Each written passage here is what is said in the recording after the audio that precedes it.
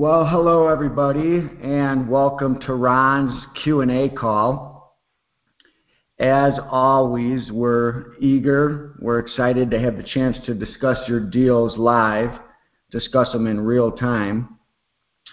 Also, we're glad to be able to take your questions in this open forum on a monthly basis. So you might have noticed by now that this actually isn't Ron. You hear my Wild Wild West text going off in the background there. Sorry about that. I'll mute that. But this isn't Ron. This is Joel. It's possible that Ron may join us in a bit, but I'm actually not sure about that. So I'll be on the lookout, but I'll certainly do my best to provide some guidance and discussion on doing deals Ron's way. What that means, of course, is doing deals smart, doing them as profitably as possible and doing them with what amounts to the least amount of risk. So I was told by Global Publishing that I should provide some background on myself to the group here. But let me go ahead and announce some logistics for this call first. This is really important, so pay attention, because if you have questions, this is the protocol. So I'm going to read these instructions here. What we do is we hold this call on the second Monday of every month. And this is key. Gold Club members, if you're already a Gold Club member, you can submit deals prior to the call that we'll go ahead and review right here. If you're not yet a Gold Club member, you're going to be in listen mode because of the line that you've called in on. You won't be able to participate interactively on the call. So if you are interested in the Gold Club, you can get more information and you can sign up for that at the Gold Club, which is www.ronsgoldclub.com. Now, this is where we've had some mix-ups in the past with people wanting to get in the queue for questions. Here's how you ask those questions and get into that queue to discuss your deal or ask your question. A, if you are a Gold Club member and you want to ask a question or discuss a deal you've submitted, you have to press *6, and then you'll be entered into the queue. Okay? If you're a Gold Club member, you have to press *6, and you'll be entered into the queue. Now, if you're a Gold Club member, but you didn't dial in on the interactive line that's listed on the membership site, like let's say you got an email and dialed in on that email that goes out, you're probably not in the call system where you can get into the queue. So here's what you need to do. If you're a Gold Club member, you need to get onto your Gold Club site, dial that interactive line for the Gold Club calls. It's listed on your Gold Club membership website homepage after you've logged in, of course, and you should really hang up now and then dial back in using that phone number and that access code so that if you want to ask a question, you can hit *6 to be entered into the queue and it'll work properly. So I'll trust that everyone has that. And let me go ahead and give you a little bit on my background. So I'm Joel Sangerman. Really grown as a real estate entrepreneur in Ron's evolving system over the last 20 years or so, really using real estate as a catalyst to generate both types of revenue, fast cash and longer term asset growth. Now, the first courses that I had with Ron, they were way back in the 90s when his courses were sold via cassette tapes. And I can tell you, we did things way differently. And it was easy then too, but much, much, much harder then than it is today. That's a fact. I mean, I actually had to go to houses. I actually had to meet with people. And that's because this was in the 90s. This was well before Al Gore invented the internet. And if you know Ron, that's probably one of his most used sayings, but one of my favorites next to his making of chicken salad. But I can honestly say that I don't think Ron would get tired of hearing this, but he's the best teacher, the best coach I've ever had. That includes college, that includes sports, that includes a professional career in healthcare. And what I'd say is that using the learning system, using the techniques that Ron and Global Publishing have perfected over the years, I've had the luxury of doing both the Ugly House and the Pretty House businesses. Ugly houses being mostly wholesale deals for quick cash, retail, rehab, renovation projects for bigger cash, but of course longer paydays. And then certainly what I consider to be the more fun part of the business, all the elements of Ron's terms system, or what we generally call the Pretty House business. So that includes what people refer to as subject to deals, which means taking over somebody's debt subject to the existing financing. And it includes over-financed homes. It includes various forms of lease option, sandwich leases, assigning contracts, or what we used to call the ACT system, just straight-up options that you may or may not exercise with no lease. And then, of course, all sorts of variants of owner finance deals, whether it's a free and clear house or there's some kind of underlying financing already on the home. I think that's important because Ron's system aims to create what he calls transaction engineers. And it's really up to you if you want to specialize in an area that you prefer, or if you want to be a generalist and make deals on whatever comes at you. So tonight and every month, it's an opportunity to true up your understanding of the system so you can get better and so you can make more money. Now, I'll tell you that I bought and sold tens of millions of dollars in real estate, profited nicely while helping both sellers, helping buyers, and importantly, still to this day, even as someone that's being asked to lead Ron's calls here, I still always try and get on these monthly calls. I use the treasure trove we know as the Gold Club regularly, and I'll continue to be thirsty for the knowledge that's gained through these sorts of events, these sorts of collaborations. So with that, let's go ahead and get started with questions from the field. Again, all you have to do is hit *6, and I should be able to see you in the queue. Let me go ahead and look. We've got some questions in the queue. I want to mention to you that we budgeted an hour for this call time-wise, so I am going to end the call promptly at 8 Eastern, 5 Pacific, where I am. I'm actually in Las Vegas, Nevada. So depending on how many questions we have, I'm going to try and pace the conversation appropriately. And also, you'll probably notice that I try to answer group call questions in the best interest of everyone on the call. So it's more than just the questioner that can benefit from the answer. So hopefully that's fair enough, and I can go to our first caller here. Let's see. Let me pick. This is a person that is called Segway Systems from area code 717. Are you with me? Yes. Hi, Joel. Hey, I was concerned that maybe I was all by myself here. Who is this? I'm confident your name isn't actually Segway. No, it's Marie. Marie. So, what's your name and where are you calling from? Marie, I'm calling from Pennsylvania. Okay. Hey, Marie, glad to have you. What's going on? What's your question? Well, we have a couple questions, my husband Eric and I. I don't know how much we'll get to do here, but we're learning about the lease option. When we purchase a home using the lease option, and now, of course, we turn around and do a rent-to-own. Is there a specific reason why we should not record the lease agreement?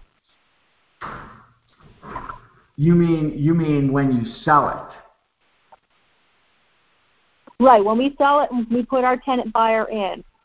Yeah. Well, I'm not 100% familiar with the laws in Pennsylvania, but something is tweaking in the back of my brain that says in Pennsylvania there might be a rule that you're supposed to record them. But for the benefit of everyone on the call, and correct me if I don't have the question right, what Maria is asking is in the lease option paperwork, it forbids the recording of that lease option for the for the buyer on the home. And the reason we do that is simply because we know in our heart of hearts and from the top of our head to the bottoms of our toes that we're going to operate ethically, and we don't want somebody doing something untoward where we have to end up getting a recorded document released on the home. So we make it so that it'll be easy for us to get it removed if somebody goes sideways on us when we're selling it, because we want to protect ourselves and we want to protect the seller. Now, when you buy on a lease option, you don't have to do this, but I think it's preferable to go ahead and record it. People generally don't have an issue with it, but I would like to record something on the property so that if the original seller gets into any kind of a pickle, and they decide, hey, I've got equity in this house, I'm going to go refinance and change the game on me. There's a device there that would prevent that, or at least mitigate the opportunity for them to do that. So that's the reason you probably want to do it when you're buying, and you will most likely not allow the buyer to go ahead and do it back to you when you're selling. Although I would say you need to check with your attorney when you close on these things and find out what you're regulated to do. And I believe Pennsylvania may be the state where you're supposed to do that. I could be wrong. Does that answer your question, Marie? Yes, it does. Now, also with the lease purchase, how does that work when we get to the end and our buyer is ready to cash us out? Because we have several of these going, and we may be getting close to one, and we kind of want to know what the process would look like.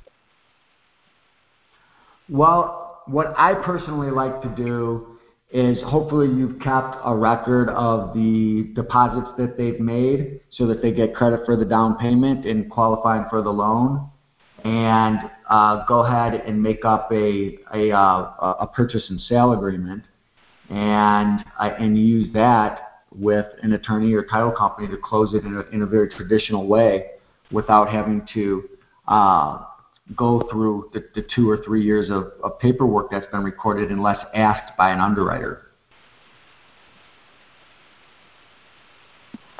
Okay. So Go ahead. Go ahead. So let's say our buyer comes to us next month and says, okay, I'm ready to go get my financing on this home and cash you guys out. So we write up a purchase and sale between us and the buyer, or because we actually, right. My understanding is if we're doing a lease purchase, we actually don't own the home and we can't sell something we don't own. Well, and that's why I like to try to structure it slightly differently when they're ready to cash out. What I like to do is, first of all, go back to the original seller. What are the numbers on one of the properties you're talking about, for example? What do you owe the original seller on your option? You owe $74,000. And what do you have coming in if your buyer gets financed? $109,000. Very good. Very good. Congratulations on that, by the way. That's awesome. So what I would do is go back to the seller. They don't know that your buyer's getting ready to get financed. and talk to your seller. When does that 79 due? When is the option up? We actually have a few years left on it. Oh, that's fantastic. That's fantastic.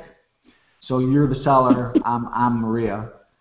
Hey, Miss Seller, I've got this option to buy this property for $79,000. I wasn't planning on doing it really for another couple, 2-3 years because, that's the amount of time we have left to exercise our option.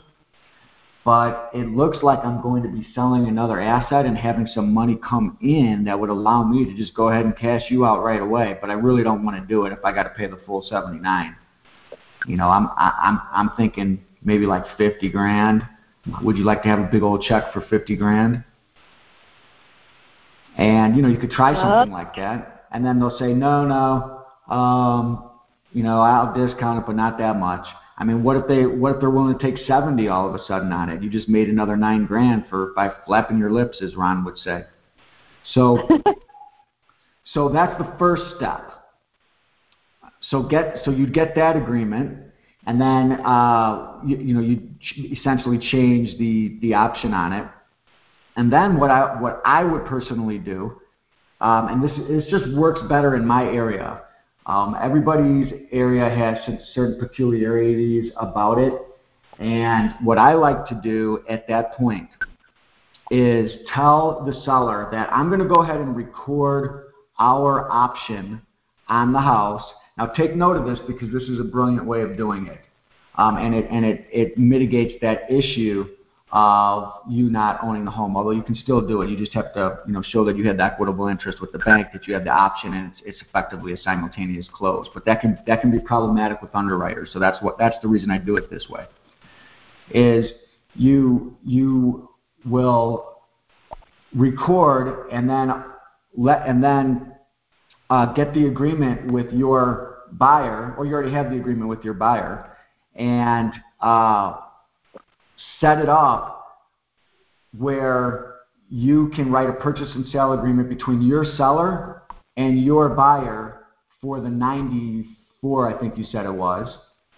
And in order to get that lien that you put on their house, which is your memorandum of agreement affecting real estate, your the option that you effectively recorded, you're going to write a payoff letter to release that lien so title can issue title. And they'll do it directly from your seller to your buyer. And the payoff will be the difference between the 94 and the 70 instead of the 79. So you're going to get 24 grand, which leaves 70 grand for the seller.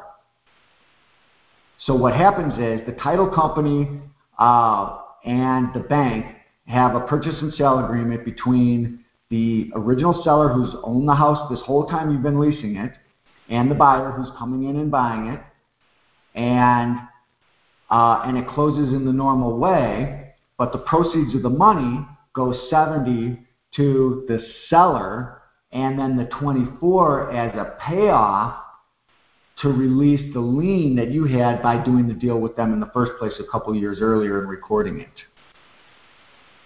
You follow that? Okay. I think so. You're providing a mechanism to allow for the bank to have an easier time financing your buyer. Now you don't have to do it that way. You can always just the bank's underwriter or the title company will say, hey, you don't own it. Well, yeah, I've got an option on it, and I'm going to be closing on my $70,000 purchase with the proceeds of their $94,000, and any good title company or attorney can simply do a simultaneous close, which is done all the time on ugly houses and rehabs. Mm-hmm. Okay. I only gave you the complicated answer because I've run into issues with the underwriters and I get tired of having to explain it. So it's so simple. The way I suggested it is all you got to do is record your agreement and get the seller to agree to take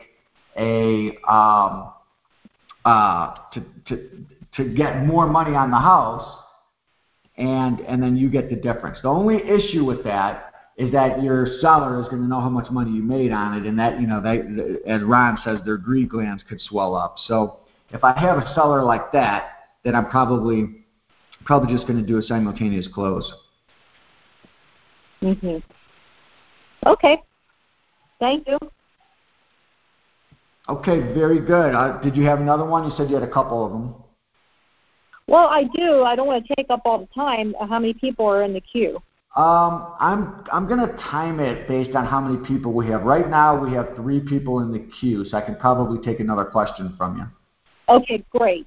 All right. We have an option right now on a house here in the next town over, and our 90 days runs out on December the 28th.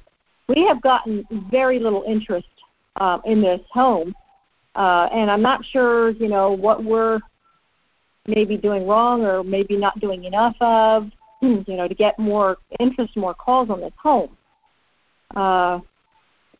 Give me some details on it. Well, our price with the seller is $145. Now she put a lot of money into the home, so she's really not willing to come down, as much as we think she needs to, because she's actually going to lose money. She also wants us to pay, her closing costs. So we put it out there. Actually, we had it out for hire, and nobody was biting. What's the actual ARV that they have to repair value? I know it doesn't need repairs, but what's it worth? And what's it worth? Well, our realtor actually, our friends next to her, our neighbors, and our realtors, they said 140 fixed up. 140 what? 140. Okay, well, so, that kind of answers your own question then, doesn't it? Well, possibly, but I think, we could get 150 for it. You do? Yeah, she did a lot to it. It's nice.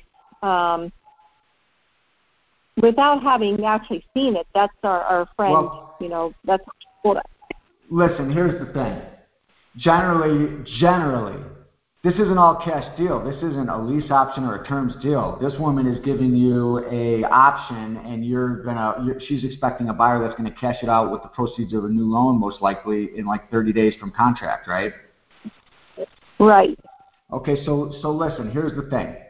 First of all, and this is instructive for everyone else on the phone. What you did, I think, is a good thing to do. Get properties under contract. Be transparent with everybody that, look, I'm looking at the comps every which way. I drove by 123 Main Street, 245 Cedar. These houses sold for 135, 138, 139, 140, 137. And here you come at 145. I see where it might be there because of the upgrades you put in.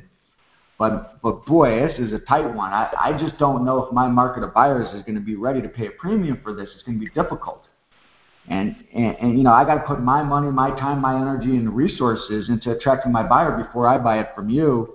I need you to come down on that price a little bit. And then she won't do it. You've already indicated she won't do it. So when that happens, don't walk away necessarily. You can say, well, look, let's just write your terms up here, which is 145. I'm not 100% sure I can get it, but I've been proven wrong before. There's nobody better at attracting buyers for homes like these. And if you can agree on the 145, we'll write it up that way. I need a longer escrow, 90 days, which you got. Congratulations on that. And as soon as I find my buyer, I'll go ahead and buy it from you. But I'm just telling you right now, be prepared for the possibility that we may have to renegotiate this when the market speaks. When the market speaks and tells me, I got 138, I got 135, I got 140, I may have to come back to you and say, look, I've been working on this thing for 90 days. The best I'm going to get out on this home is 140, and I got that bird in the hand right now. You can go find 2 in the bush, or I can continue finding 2 in the bush, or we can go ahead and make a deal for this buyer right now. And I can buy it from you for less than 140 so that I make money, or I can simply just assign the contract that I have with my buyer to you for, whatever you can agree on. Would you give me 10, 15 grand to have this thing done? So what I'm getting at is it's the deal that happens after the deal. People's lives change 30, 60, 90 days out. If I look back at the last 90 days of my life, there's been all kinds of things that have happened. It's probably true for everyone on this call. So things change, and it's good to have assets in your control, because as you go through your buyers list and as new buyers come along, it's better to be able to show somebody 5 or 6 homes than to show them just the one you're trying to sell. And very frequently, you can, when you have that bird in the hand and the market has spoken and you've showed them all that you've done, you can get them to renegotiate. What you have to get good at is on the front end deciphering whether or not you're dealing with somebody who's steadfast or somebody who's willing to be reasonable. And I'm not sure if this person is in the reasonable camp. The other thing is, I don't know if I would have waited the full 90 days to have this conversation, Maria. So now you can go back and you can say, look, we're getting traction on this thing. If you want to give me another 90 days, I'll continue investing, time, energy, money, resources into attracting my buyer, but it's not looking good. Usually I have these things sold. I got to get you down to a lower price on this thing. And if you're not going to do it with me, you're going to end up doing it with somebody, because nobody markets these things better than me. And have that conversation and see if you can get the price a little bit lower. If not, you can make the choice to move on. You don't have time to deal, with that kind of resistance. There's tons of lease option deals like the earlier one we talked about that you can make 30 grand on easy. Plus, you're probably making monthly spread on that. So, yeah. So go get those deals is where my head is at. But it's instructive for everybody else that what we're trying to do here is we're not trying to hit a grand slam every time we step up to the plate. Go talk to sellers, get the house under contract either to close quickly because you're going to close quickly, or get it under contract with their terms and an understanding that you don't like those terms that much, so you don't want to commit in actually buying it until you've lined up your buyer. But the minute they okay the agreement on their terms, you'll go out and get your buyer with reckless abandon, and nobody will do it better, and they'll have the best chance of getting the home sold by letting you buy it after you find your buyer. And if you can just get a bunch of contracts, then you can build your buyers list, and then you can really calibrate towards what the how the market is ebbing and flowing. So very proud of what you've brought to the table here, Maria. Those are some good ones. On this one, I don't know. There's not a whole lot of money there. You're 145, and the property is probably worth only 140. So it sounds like you got some talking to do with the seller.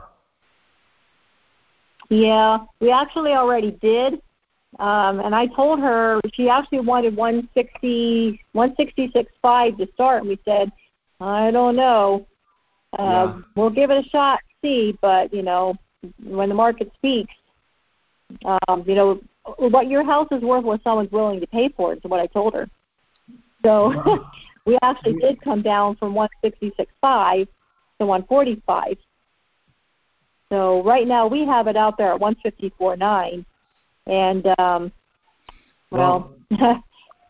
I don't know. I don't like it too much, but let me ask you this, because I think this could be helpful to everyone else. Did you get an agreement from her to put it on MLS as well? No. I might try to get the extra 90 days. Well, first of all, I do a really accurate comping yourself and see if you think you can really get this money on it. This next go around, I would really try to get her down. If you can't get her down, maybe I wouldn't do it. But if you can get her down a little bit and there's some room against a realistic comp, generally you're not going to sell for cash at a premium. So, they're going to those buyers. It's competitive out there for those buyers, so they get good deals, or at least they usually don't pay more than the appraisal, which is another problem. If it won't appraise, it won't appraise. If a realtor can't find her way to 145, how's an appraiser? How's your buyer going to get the loan if it doesn't appraise? So you got to have all these conversations with that seller. But for all the people out there who do get deals like this, where there is equity and you're messing around with just Craigslist and pointer signs and things, that's great. But I always, 100% of the time, even on my lease options, get agreement from the owner of the property that I'm going to use all resources available, and that includes the multiple listing service, but I need them to agree that I can put it on the MLS. And the way you do that is with a flat fee listing. So you offer a percent or 2 or 3, probably 3 to the agent who brings the buyer. Of course, that means you got to get even more money for the house because that agent has to get some money.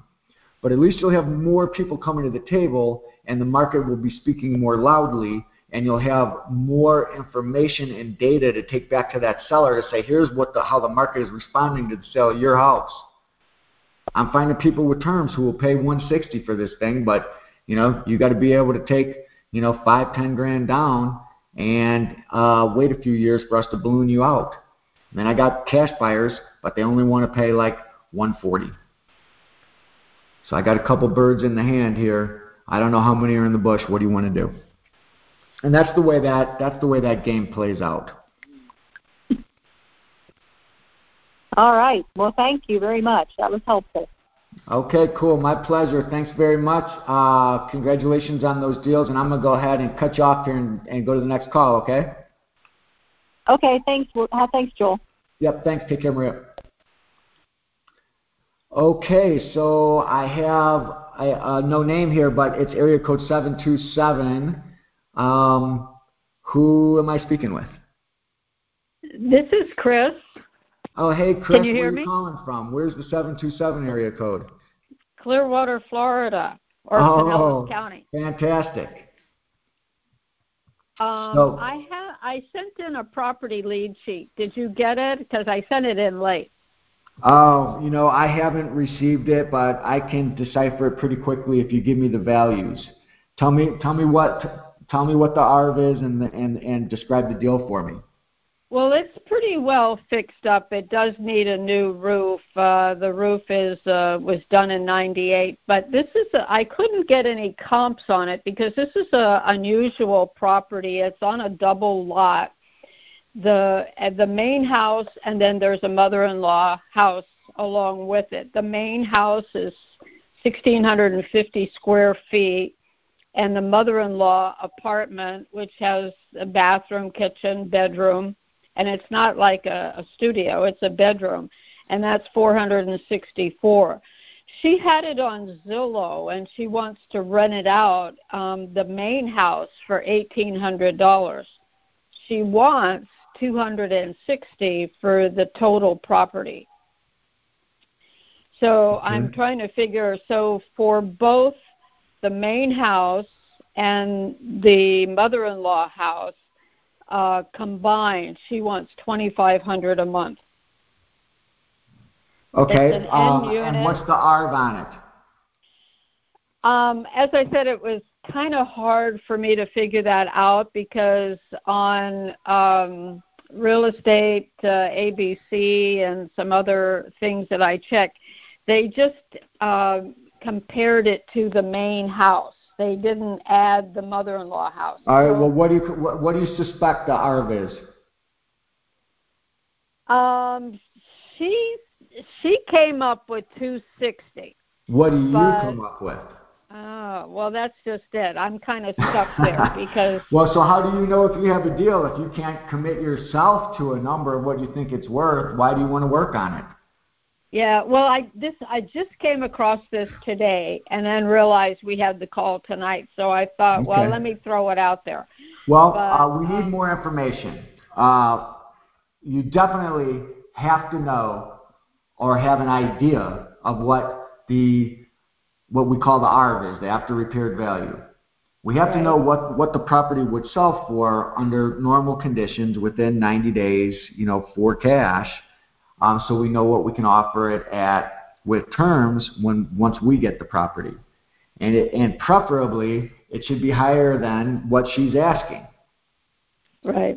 Or at least you should be able to negotiate it down below what that ARV is. So we need to know if that's possible. Then the next thing we need to know is,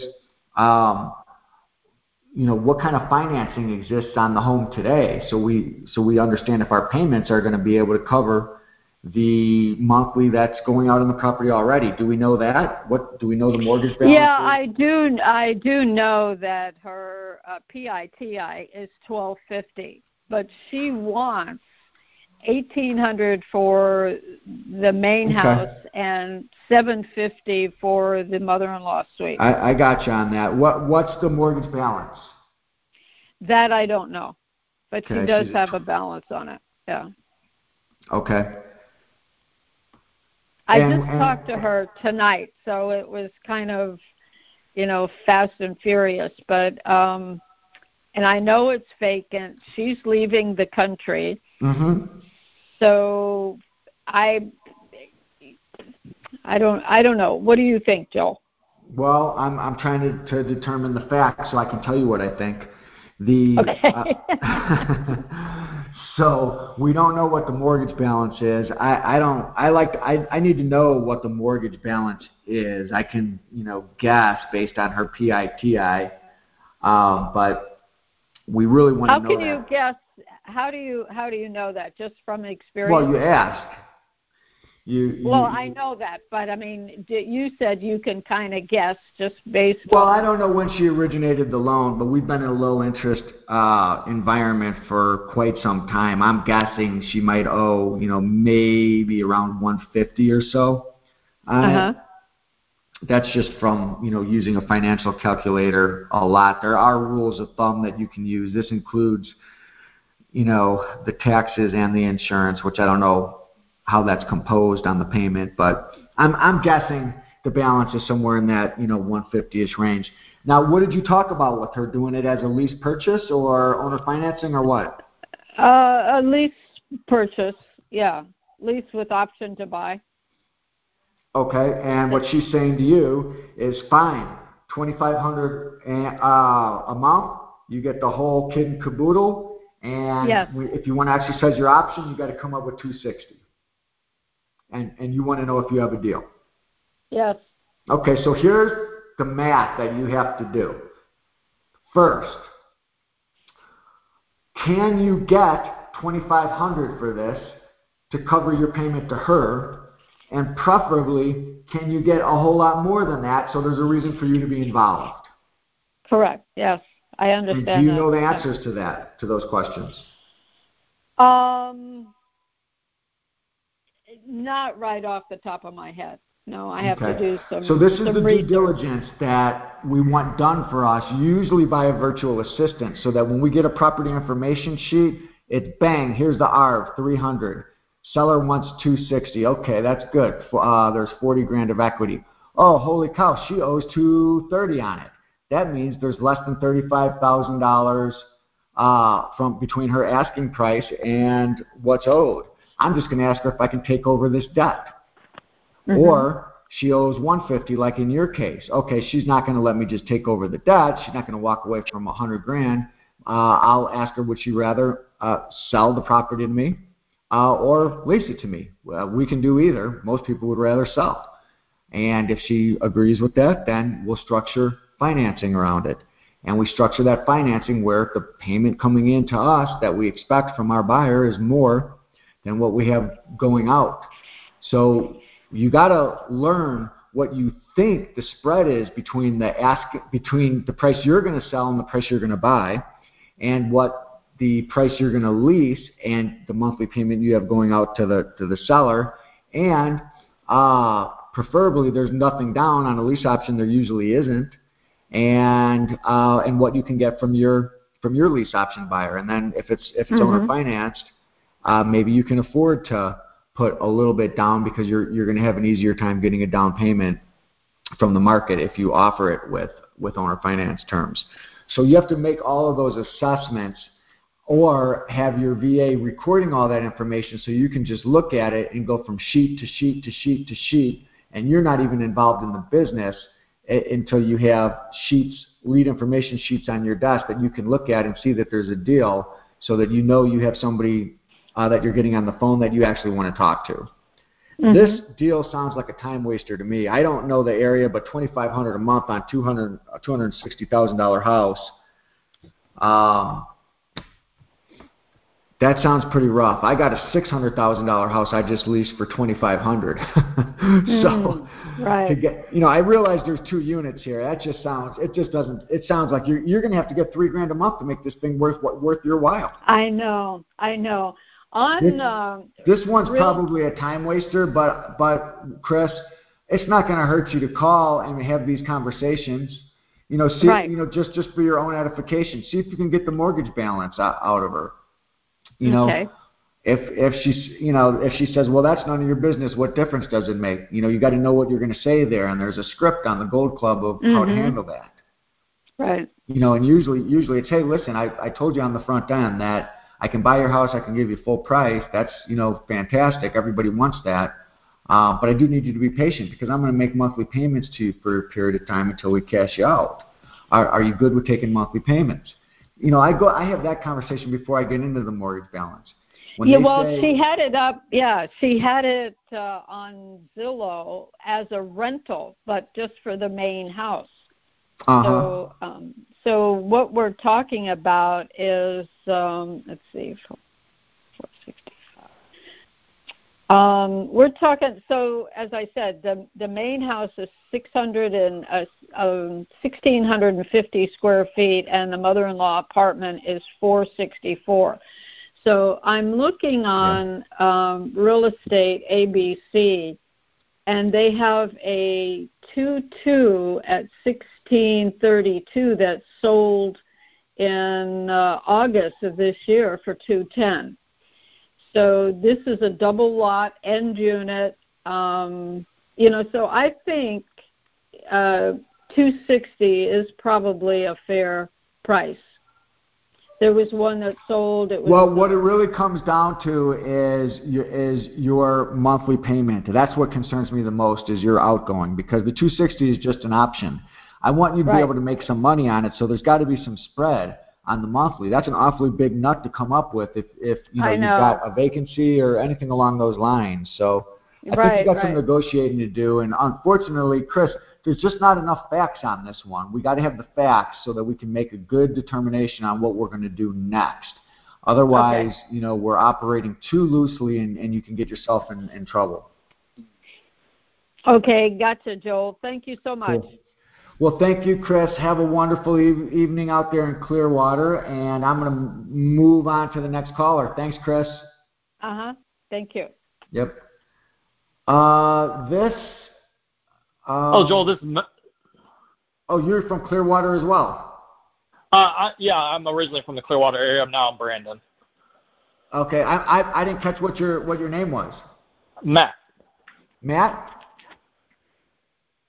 M-A-T-T? Yep. Matt? Yep, you got it. Okay, Matt, what's on your mind?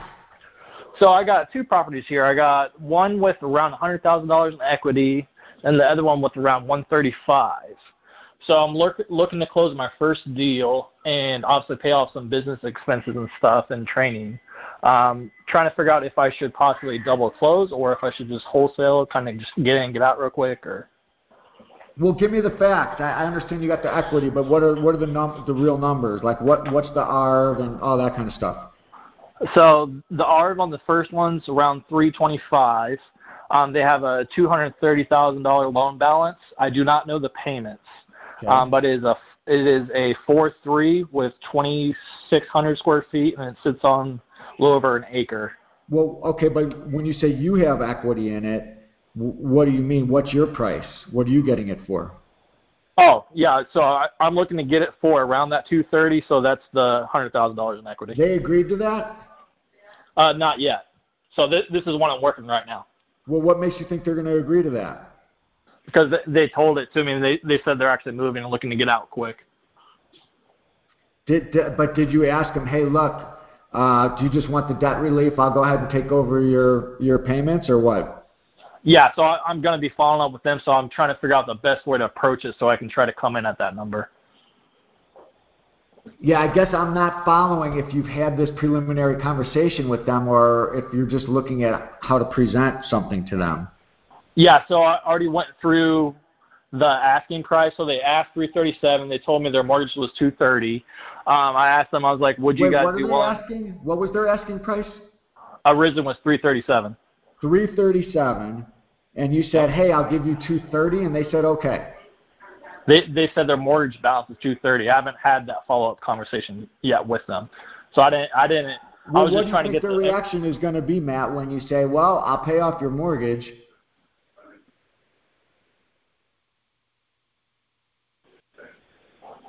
And you get nothing. Well, yeah. So that was the question I was wanting to ask, was how should I approach it to obviously come in and, I want to make them a fair offer, absolutely.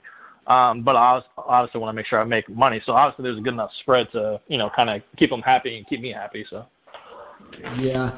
So there's a reason why we generally don't go down that road unless unless it's within about $35,000, the value, or not necessarily the value, but what they want for the property and what's owed. If it's within $35,000, you can say, look, after realtor commissions that you might pay, discounts, concessions, inspections, all the headaches, closing costs, there's really not much equity in this. Don't you really just want to get out from under this debt so you can move? Mm-hmm. That's the line that we'll take when there's a low amount of money, less than $35,000 between what's being asked and what's owed. In this case, there's $107,000 of equity that they think they have. Otherwise, they want to put it out there for $337.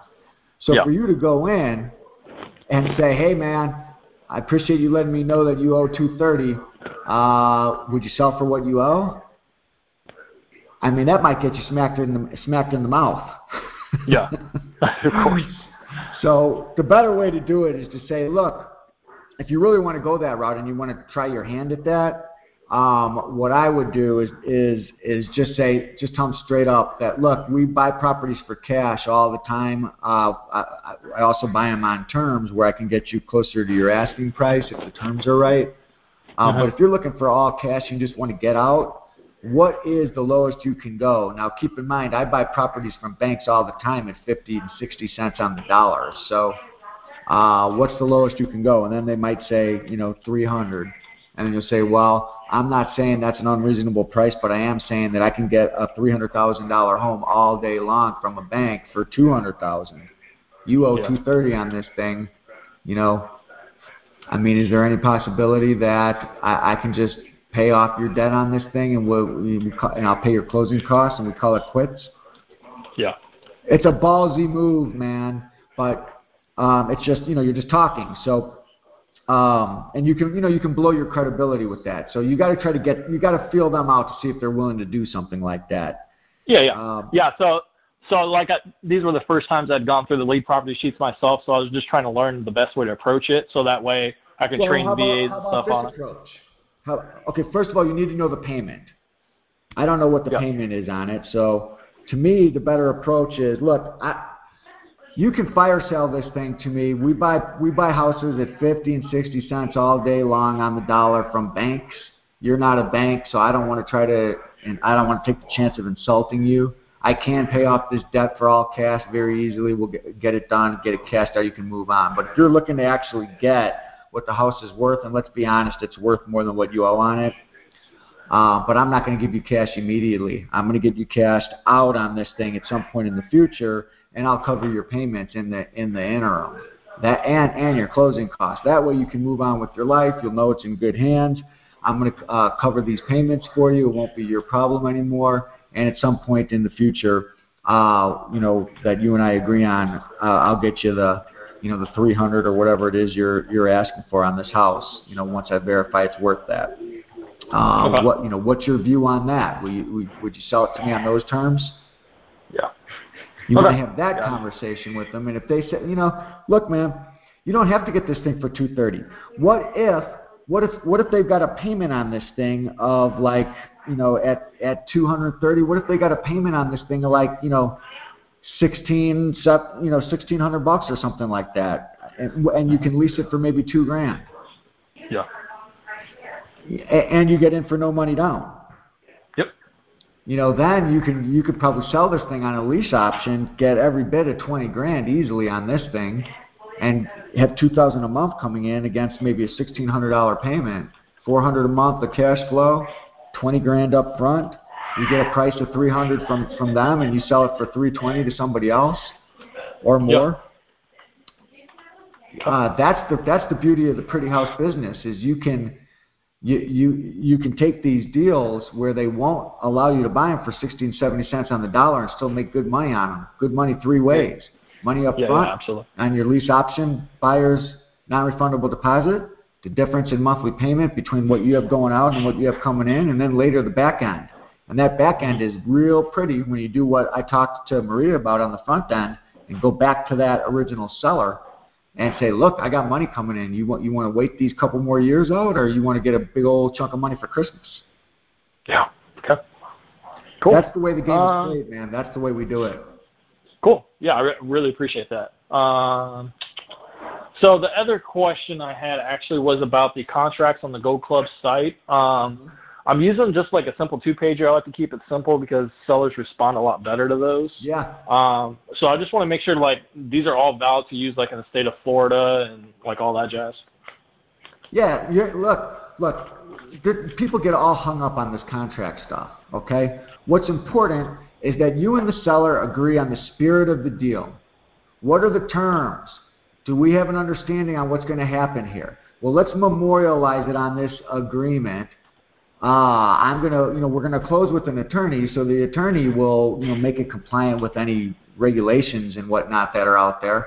But me and you agree on the spirit of this deal, how much money you're gonna get from me, and then we'll have the attorney handle all the paperwork. But let's go ahead and memorialize it on this contract. So you go ahead and do that, and then your attorney can dot I's and cross T's as necessary. Yeah. People worry too much about the paperwork. It's more important to get the agreement and the terms, write the correct terms into the paperwork, and then before you close, if something needs to be changed, it can be changed as long as it doesn't change what everybody cares about, which is the exchange of money. Yeah, gotcha. Yeah, I mean, that pretty much covers my questions. The only other real question I had was, saying on the example with the 230 and the ARV is like 335, would that be an example of one, obviously, if I, handle that situation a little differently, that I should probably double close, or, if, I can't find a lease option buyer or something like that? You mean you're saying if you get that $300,000 property for 200 and something? Yeah. Yeah. Well, look, if somebody's willing to give me $100,000, yeah, I would probably go out and, I don't know what kind of state of repair it has, but if it's in good condition, I'd definitely do a simultaneous close on that thing. Go ahead and market it. You could fire sell that thing for $275, buy it for $230, and walk away with $45,000 immediately. Yeah, absolutely. Cool. Yeah, that's all I got, Joel. I really appreciate it. Cool. All right, well, have a wonderful evening out there in Clearwater. I'm going to go ahead and drop this, Matt, and pick up, I think it's Troy coming up here. So thanks, Matt. Is this Troy? Yes. Can you hear me? Yeah. Hey, Troy. How are you? Very good. Where are you calling from, man? Phoenix. Phoenix. All right. You're not too far down the road from me. What's going on? Well, I had a general question, and I guess it's a follow-up. Appreciate the way you're explaining the why and the how and these answers for the lease purchase. I'm coming across a lot of opportunities that I'm more or less passing on for a pretty house for sale by owner in the Phoenix market. These are, it's very hot here. I find a lot of sellers asking 5% over what I would consider ARV, with the expectation that they're going to have to negotiate down. And they're willing to do a owner finance or lease purchase, but they want to do it at the ARV sales price. And they're willing to, do basically a payment that covers their PITI and their HOA and sell it on terms. Great. But I guess I'm sitting here thinking, well, I could just do kind of quote unquote axe deal, take the upfront money and run, if I can find a tenant buyer, or Ron, I believe, has mentioned several times that it's a good idea these days to kind of set it up as a sandwich lease option. Yep. If you're going to go that route, season the deal for a couple, 2-3 months, and then assign it back to the seller. That's right. So I guess that's really why I want to make sure that I'm not operating as as an agent, and don't want to appear that way. So I guess I wanted to get your opinion on how you would approach this, because I'm coming across it a lot in this market. Yeah, well, that's a great problem to have, Troy. Everyone on this call should have that problem. People willing to do terms, but they're hell-bent on the price. Because that, my friend, is our sweet spot. Because the conversation goes like this. You already know the cascade. I can tell you've been, through Ron's quick start. It would appear by, the way you're talking, you understand the system. So you know what we do on every single term we're negotiating. So what's the least you'd accept price-wise? And then they give you a figure that's higher than the ARV, and you say, what? And then they say, yeah, that's it. And then you're like, come on, man, is that the best you can do? And then they wiggle a little bit more, and then, you say, seriously, what's the best you can do here? If I was to come in with all cash and close this thing before Christmas, what kind of price could you give me on this? Give you one more chance. Play around with it a little bit, see where they're at, and and then you're like, look, I don't know about that. Are you telling me? And then choose a number that's lower than that. If I came in with this amount of cash, you just tell me to go pound sand and walk? We can't do business unless I get you every penny of that. And you play that whole game until you get them as low as you can on the phone. You could probably get them even lower when you go out to the house. And if it's still above the ARV, you've set yourself up for a willing negotiator, hopefully, on the rest of the deal, which is actually the important part of the deal, which is, all right, look, let's reserve price for a minute. I've got to do due diligence. I don't know what the house is worth. I don't want to overpay. I don't want to pay more than the appraisal, because when I get my buyer, I'm not going to live in it myself. When I get my buyer qualified, they're going to have to get it appraised, and it's going to have to appraise. And, you got me up here at the top end of the range, man. That's a lot of work that I'm going to put into this thing and maybe not get to the finish line because you want too much money for your house. But let's reserve that for now, and let's talk about monthly. You say you'll sell it for what your outgo is. Well, and then you have to determine, right, is the rent that you can have coming in more than what their outgo is? But let's say it's a free and clear property. That's where you wreak havoc on them. You're like, look, I'm giving you the appraised value on this thing, pretty damn close to it. Excuse my language. But I'm going to need you to trade me for that a lower payment, because the lower the payment you can give me, the easier it's going to be to get you cashed out more quickly. And I know you want to get this cash more quickly. We're only putting this term in here in years because I don't want my back up against the wall. But the lower this payment is, the quicker it's going to be for me. So what's the lowest you can go? And you have that conversation. And if you can get that payment where you can have a positive cash flow, then you're pretty much done if it's a lease option, right? Because they're not going to ask you for a down payment on a lease option. And if they do, you tell them, look, if you want a down payment, you can talk about selling it to me, but no landlord asks for a down payment on a lease. So I'm not putting a down payment down on the lease. I'll lease it from you, and payments will come in to you through escrow like clockwork. I'll guarantee the maintenance. I'll guarantee the repairs. You'll have no landlording to do whatsoever. All you're going to do is collect, probably directly to your checking account, and we'll cash you out later.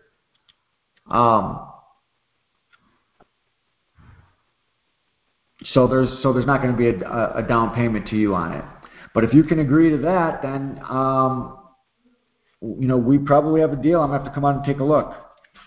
And the reason that I don't care about that price so much is because you're going to get a down payment from your lease option buyer. You're going to get that monthly spread, and when it comes time to exercise the option, even if they even exercise the option, you still have the opportunity to go back to that seller with the conversation that Maria and I had at the very outset of this call, which is, look, I've got a couple more years left on this option. I told you I was going to work like a dog to get this thing done quickly.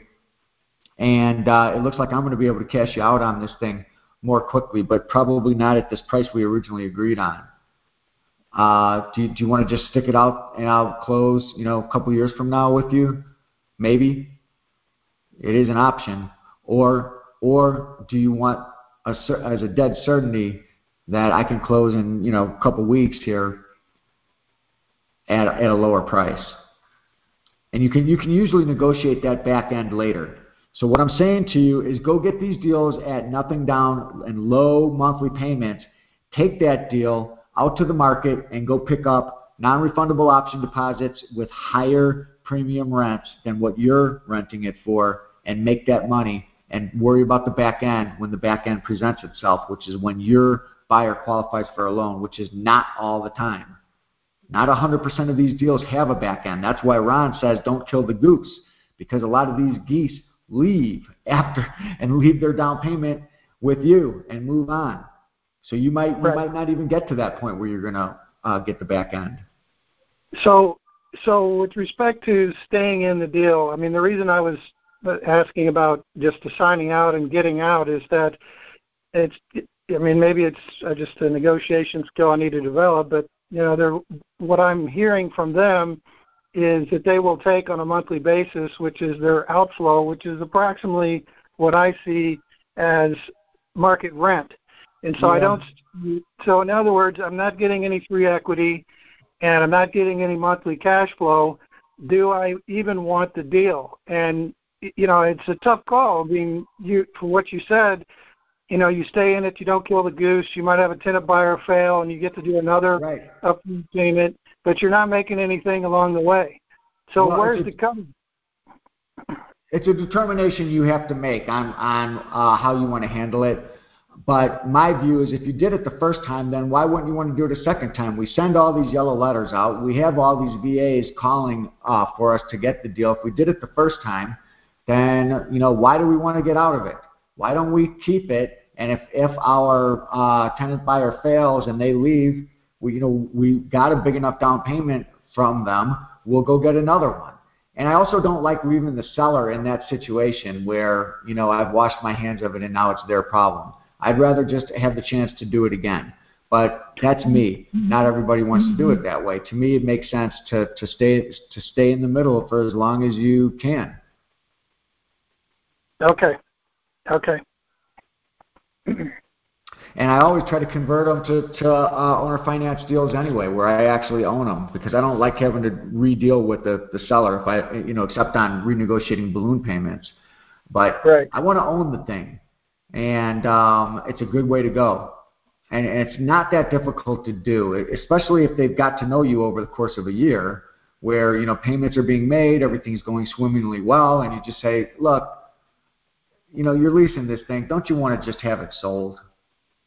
Let's get this deed transferred, and you don't have to worry about it anymore. It's my problem. So just so I fully understand, you're saying that in the deal, if the numbers are where you are not getting any I'm not getting any free equity, so basically they're willing to sell it to me at ARV, and I'm getting little to no cash flow because they want on a monthly basis what is equal to about the rent that I'm probably going to be able to get, that I should still go ahead and put the thing under contract, put it out to market, see what I can get, hopefully I can get more. But if I'm not, and the numbers that I just presented to you work, basically no equity, no monthly cash flow, you'd still do the deal, take the upfront money, and stay in it. Is what I'm not sure I exactly said that. What I said is you have to make that determination. But in my case, my determination is if I wanted to do the deal the first time, then why do I have a problem doing it a second time? Right. So, I have the same question. Right. I wouldn't. It's all predicated on whether I do the first deal. So using a hypothetical, we have a $200,000 property. The market rent is $1,500, and the PITI and HOA is $1,500. And the guy's willing to lease option it to me. And I know I have a buyer out there that's going to give me $20,000. and I know I can sell it to them for $220. Well, there's really no back end on it. Do I want to stay in it? Well, I probably want to stay in it to protect the original seller and to potentially have another chance at $20,000. But Right. what I'm almost certainly going to do is not agree to begin making payments until I've installed my tenant buyer. Right. Okay. Yeah. So Makes if sense. I've done that and I've got a big enough down payment, then I'm probably good, right? Even if they move out, I'm probably good. I mean, you can Right. even put something in there that, that, hey, look, there's not a lot of spread on this thing. If this tenant buyer doesn't qualify for the loan and they move out and I have to reinstall somebody out, I'm still responsible, but there might be a lag in payments for a couple months when that Okay. happens. You can put that in the agreement too. Okay. All right. Sounds good. All right. Good Thank you. luck, man. Appreciate it, Troy. I'm going to move on. Have a good night in Phoenix. It's not night for us yet, really. I guess it is 5 o'clock, but I'm going to keep going. We only have 3 more questions, so I'm going to cut it off. I'm going to pick up somebody from 330 and then somebody who's under the name of Dimar and then somebody, Amol, who I think I've spoken with before. So I'm going to pick you 3 up, and then we'll close the queue down. So if anyone wants to hang with me, sorry I've gone over time here, but I'm probably a little too long-winded for my own good, so I might go a little faster with you guys. All right, 330, who's on the line? Somebody from the 330 area code? Yes, hi, Joel. This is Reno from Ohio. Reno from Ohio? Yes. Yep, good I to have meet you. Yeah, how you doing? Very good, thank you. What's I have on your mind? 2 questions. One is I have a bit of a problem with finding an attorney around here to look over my paperwork and guide me on like lease option deals because do you Ohio. have a deal yet? Do you have a deal in queue? I have a deal. I have a wholesale deal that I have a question about also. Well, what I'm asking about is related to the attorney, though. Do you have a deal right Oh, now? no. Okay. So listen to me. I don't have it related to that. Listen to me, because this is a stumbling block for so many people. Okay? No attorney wants to deal with hypotheticals. It's very seldom that attorney's just going to review all your paperwork unless, you pay a bunch of money up front, because they don't know if you're bringing any business or not. So the way to deal with this is go get a deal. Use the paperwork that we have. You can always put subject to attorney review if you're uncomfortable with writing something on, with contractual terms that may not be fully compliant with your area. And you get the deal, and then you call the attorney. Hey, I got a deal on 123 Main Street. This is the structure of it. I'd like you to close it for me and make sure the paperwork that we did is correct. How much per hour? What can I expect of you? And you start interviewing them, okay? And then you do one deal, and then you just use the same paperwork for your next deal. Quit asking and start expecting that people are going to support what you're doing, which is a real estate transaction. So that's the first monologue, if you will, on attorneys. And then the second one is, if you're really that concerned about it and you feel like you got to have a conversation with an attorney, just go to your Creative Real Estate Investment Association. There's usually lots of attorneys around there. You can get referrals. But I'm telling you, you're not going to have a problem finding an attorney when you have a deal, because that's what they're advertising their services for. I'll close a real estate deal for you. Not, hey, I'm going to give you a real estate education in hopes of you're going to bring me business. People do that all the time. They go in and call these lawyers and expect them to review all this paperwork. Oh, I'm going to go out and do this and I'm going to do that. And nobody wants to hear that. They don't have time for that. Bring them an already solidified deal in spirit and let them dot the I's and cross the T's to be structured properly for, an actual closing. Fair enough? Okay. All right. Yeah. Well, I mean, Ohio's like they're a land contract state, so what they're trying to say is lease option in the houses is kind of like skating on land contract, and it's looking like that. I mean, that's the problem they're kind of presenting me. But I understand where you're coming from. I'm not sure I followed what you just said, but well, we have here in Ohio, it's a land contract state. They do land contracts. Right. You know, they'll do wraparound, something like that. Fine. And they're trying to say that it's close to that, but lease option and land contract is like an owner financing contract. Lease option is making rental payments for a future option to purchase. And they're trying to say it's kind of like the same thing. And they're just, you know. Well, I don't see what difference it makes. You're coming to an agreement with the seller, and either they're going to sell it to you or they're going to lease it to you. Whatever the mechanism in Ohio that's used for selling to you, you'll use, and whatever the mechanism used for lease optioning it to you, you'll use. Right. They just put up a big problem about it with the lease option, lease purchase. They're trying to say it's the same thing. The court will see it as being a land contract, and it's a whole problem. But I guess, you know, I'll get one on the contract, like you said, and then I'll drop it in front of them and ask them to, you know, educate or review and correct whatever needs to be corrected. I mean, the deal I have now. What are you trying to what are you saying that's the state made something illegal there? No, well, I went through, I'd have to say, 20 attorneys on the phone. Telling them what I want to do. I was having them, you know, like Ron says, have an attorney, get a local attorney and review the contracts.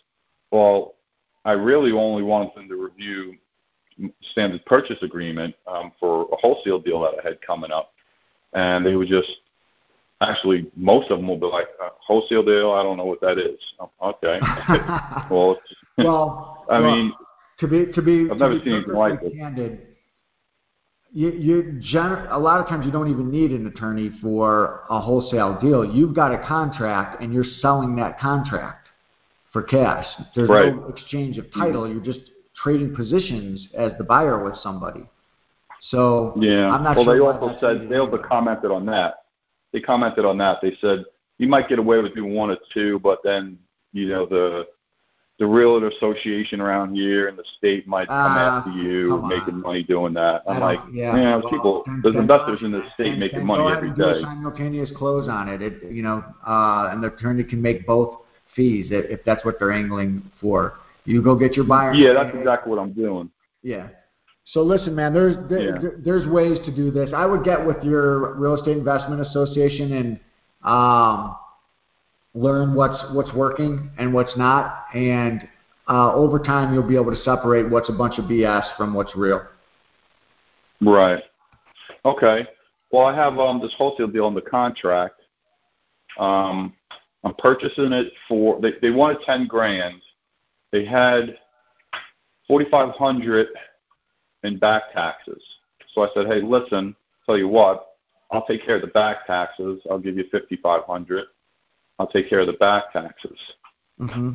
Now my question is this: if you have a suggestion, it's saying around $91,000. Now here's the bonus. It comes with an additional lot. It's has 3 bedrooms. $91,000 property that somebody's asking $10,000 for with $4,500 of back taxes, and you talked them down to, instead of paying effectively $15,000, you're going to get a $91,000 property for $10,000. Yes. Well, I'll tell you what, I wouldn't be thinking about wholesaling that. I'd be thinking about Mr. Credit Card. $10,000. Well, here's the thing. It needs like $20,000 to $30,000 in work. Okay. I was going to sell it for $15,000 with my buyer paying the back taxes also, so it would come out to close to $20,000. Yeah. Total. Works. So I was going to make a $10,000 profit. Do you think I should raise that price up?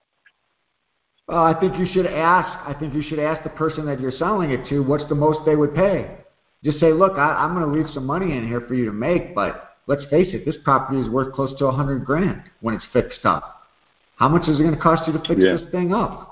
And and work backwards like that. If they say, well, I got to put at least $25,000 into it. Okay, so we're at $75,000. How much you need to make on this thing? You know, Yeah. well, I got to make 20 grand for it to be worth my while. Okay, well, we're at 55. So Now, I let you make 20. Well, you give me 60 for it. I mean, you got a long way to go to work your way down to 15 grand. Right, yeah. I mean, I was thinking about my buddy was talking me into, once you raise the price, there's so much profit left in it. So, you know, once you raise it up, it's 2 hours from me. I didn't see the house. I just locked it up. And before I locked it up, before I met with the buyers, I actually built like. Well, look, here's what you do. Why don't you go ahead and advertise it as, you know, a realistic ARV. You know, you might be able to get away with putting 100 grand down if you can show the comps. Say, you know, $100,000 property, estimated repairs, 25 grand. Bring all offers, highest bid wins by next Friday, and let's see what you get. You should have a bunch of people calling. You know, no offer will be left behind. And, you know, you'll probably have people coming in, you know, 10 grand, 15 grand. Maybe you get someone for 25. And, you know, then you know you're in business. That sounds beautiful. So, great yeah, idea. that's a great job. That's a great job, man. I'm really proud to hear about that one as well. So, all right, my friend, Yeah, I'm going to, unless you have something else, I'm going to move on to DMAR. Is that okay? Yeah, no, that's it. Thank you very much, Joel. Have a good night. Yep, my pleasure. Have a great evening. Take care. Thank you. You too. 818, DMAR, how's it going? Hey, Joel, it's DeMar. How are you? Oh, very good. Sorry about that.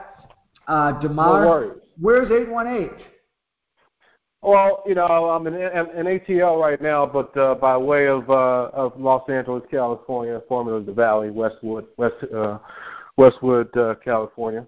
Yeah, I'll tell you, man, it's funny, DeMar, because as I'm sitting here calling you DMAR, I'm getting images of that Key and Peele YouTube video. I don't know if you've ever seen it. Yeah, I have.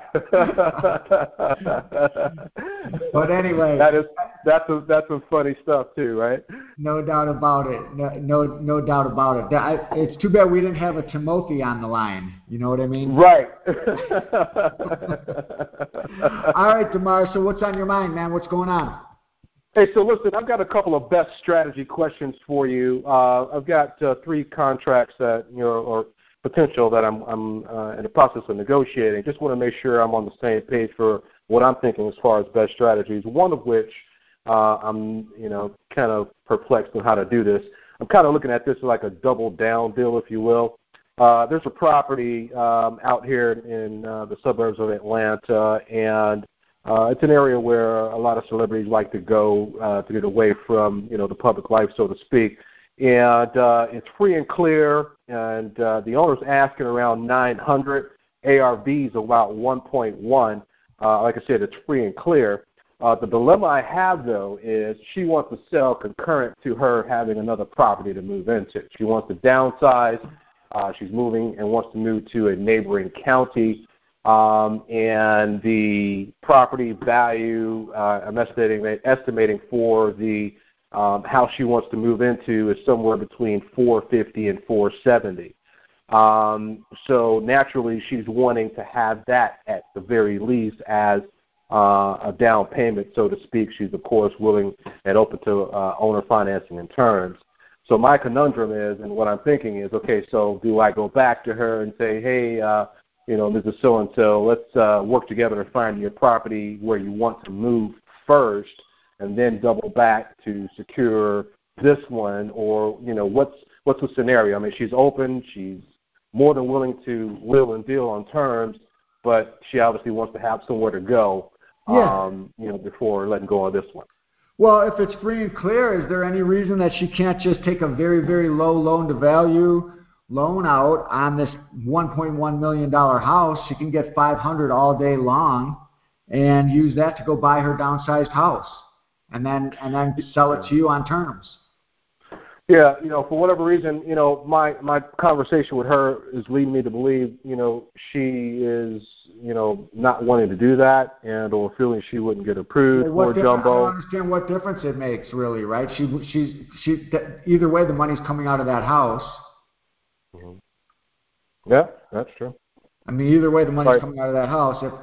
Otherwise, what you can do, she's not going to need. I mean, I don't know what her credit situation is as far as being able to go get another house or financial situation, but she's not going to need all $450,000 in cash to buy a new house unless she's just saying that that's the way I do it. I don't want to. Yeah, that's the thing. She doesn't want to have a loan, because she knows she has the equity in this one. She wants that one to be completely paid off in full. And well, what I'd probably do then is just say, look, it's going to be really difficult to get that kind of a down payment, but it's happened before. So let's write it up with your terms. I may, what if I can get you another $100,000 on this thing? What if I get you, $1 million on this house? Then would it be worth it for you to go get a $500,000 loan? Because I will have made you an extra 100 on it. If you get a $1.1 million buyer and your contract with her is for $1 million, it could be worth it for her to go get a $500,000 loan on the promise that she's going to get $1 million total instead of $900 total. Gotcha. All right, I see what you're saying on that. It comes down to what you can negotiate. So, I would probably go to her and just say, look, these houses right now, these luxury houses, are a little bit more difficult to sell than your bread and butter home. So for me to get involved in this, I need to get a little bit better price than this $900 you have.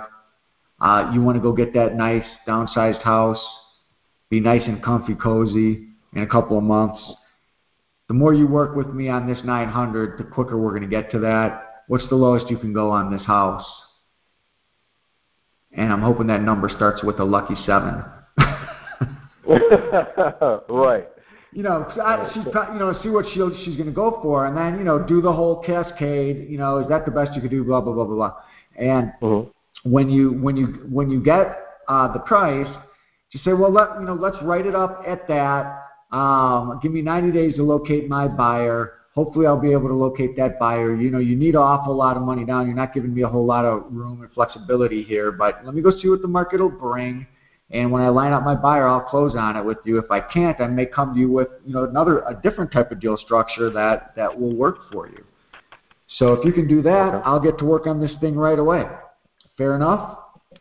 And then write it up. Maybe you get her down to $800 on it, and then you do what I said to, I think it was Chris, which is always put these properties, get the permission of the owner, and do a flat fee listing, put it in the MLS. You may have somebody come in and say, well, you might put it in there for 1.199, and somebody comes in and says, I won't give you a penny over $1 million, and you take it for so now you've got a contract for $1 million, and your contract with her is for less than $900, and she can get all $900 and go buy that house for $450. Right. If you get it for $800, then you can go down much lower. You can go down to $900 with someone on the MLS. That's what I love about these luxury houses is, it doesn't take much to make 30 or 40 grand. If you I forget the way Ron puts it, if the more dollars you wallow in, the more stick to you. So you deal with these higher end homes, and the spreads are massive. Right. We got I was talking to someone just before you about a $10,000 home for $91,000. Well, now we're talking about, a $900,000 home, and, it's not that big of a deal for her to go down to $850. It's a very big deal for someone on a $200,000 house to go down to $150. So, there's money in these deals, and she sounds like a good candidate to me. She sounds like she trusts you and she's willing to work with you. So I just go get the best contract you can, even if it's an all-cash contract. And just tell her, look, I'm going to offer this out to my marketed terms buyers. And sometimes these terms buyers, give us too good of a deal to pass up. But I'll also go ahead and try to attract the cash buyer. It'll be up to you to decide. But I want to have as many offers coming in to me as possible so that if I can restructure my purchase with you, I can make money and you can be happy with it, and we can get you to that other house. Okay, we're writing this up as owner financing, right? Come again? I would be getting this under contract under owner financing. Well, if she's willing to, so what'd she do? She told you that she'd be willing to do it for 45% down? Yeah, so originally she's, like, give me 50% down, right. And, so then we're going to have her carry a note. I would definitely write it up with the best terms you can, because then it's easier to renegotiate. Right. Just say, look, I wouldn't argue with her too much, because, she's probably not going to go down to 20 if she's, so if it's 40, what difference does it make? You're probably not going to get a buyer for, 40 or 30. And if you do, it's going to be an all cash buyer. So you're going to revert to that anyway. So, right. So I would just say, okay, I just want you to understand, I'm not doing backflips down the hallway with glee over these terms. I think it could be tough. So I need a longer escrow. We're going to write this escrow up for 90 days, and there's no guarantee that I'm going to be able to come in and close this thing with these terms. But when the market speaks and the bird in the hand appears, I'm going to come back to you and, let's see what we got, and it'll be your decision.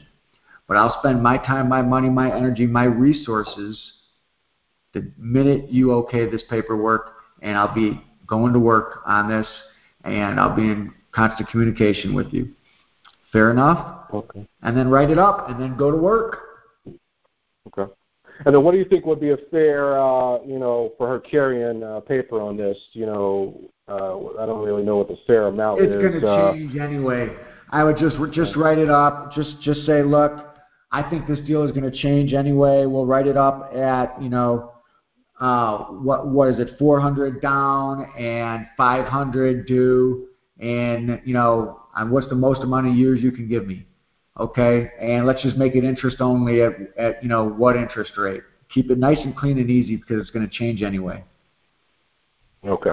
It's free and clear, yeah. So it's no big deal. Just ideally, you might be able to get her to agree to just the taxes and insurance as a payment on the thing. Okay, right. Then you very well might get somebody with a big down payment. If you can get if you can just get the payment to be taxes and insurance, then you have somebody that comes in who's willing to pay, $6,000-$7,000 a month on the house. And if you have it for a couple thousand because it's free and clear, you could say, look, can you come up with more down if I get your monthly payment way down? Mm-hmm.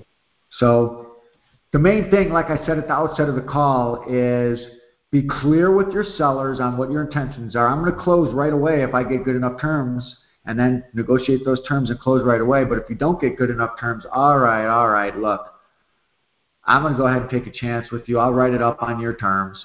I got to go find my buyer before I close with you.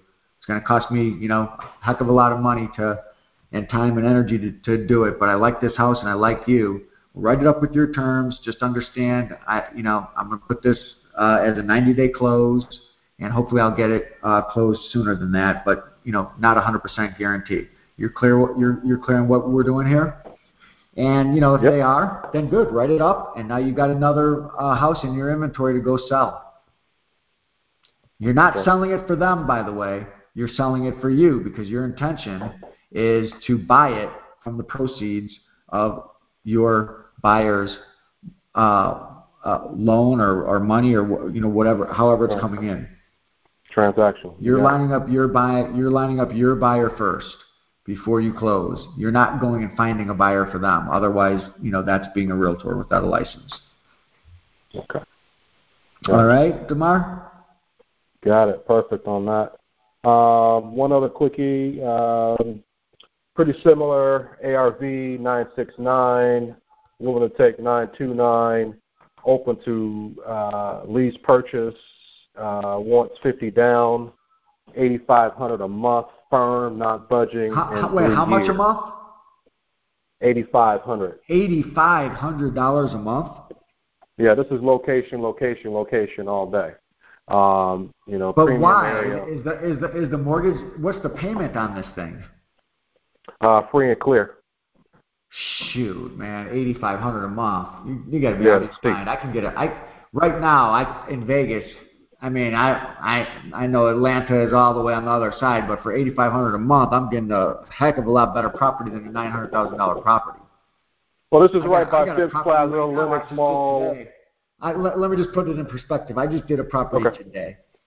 The property on Zillow is $2 million, and the payment's $3,400. That's what they want. $3,450 actually. So $8,500 a month. Oh my God. Yeah, that's what I was saying. And he was firm. I asked him 3 ways till Sunday if he was firm on it.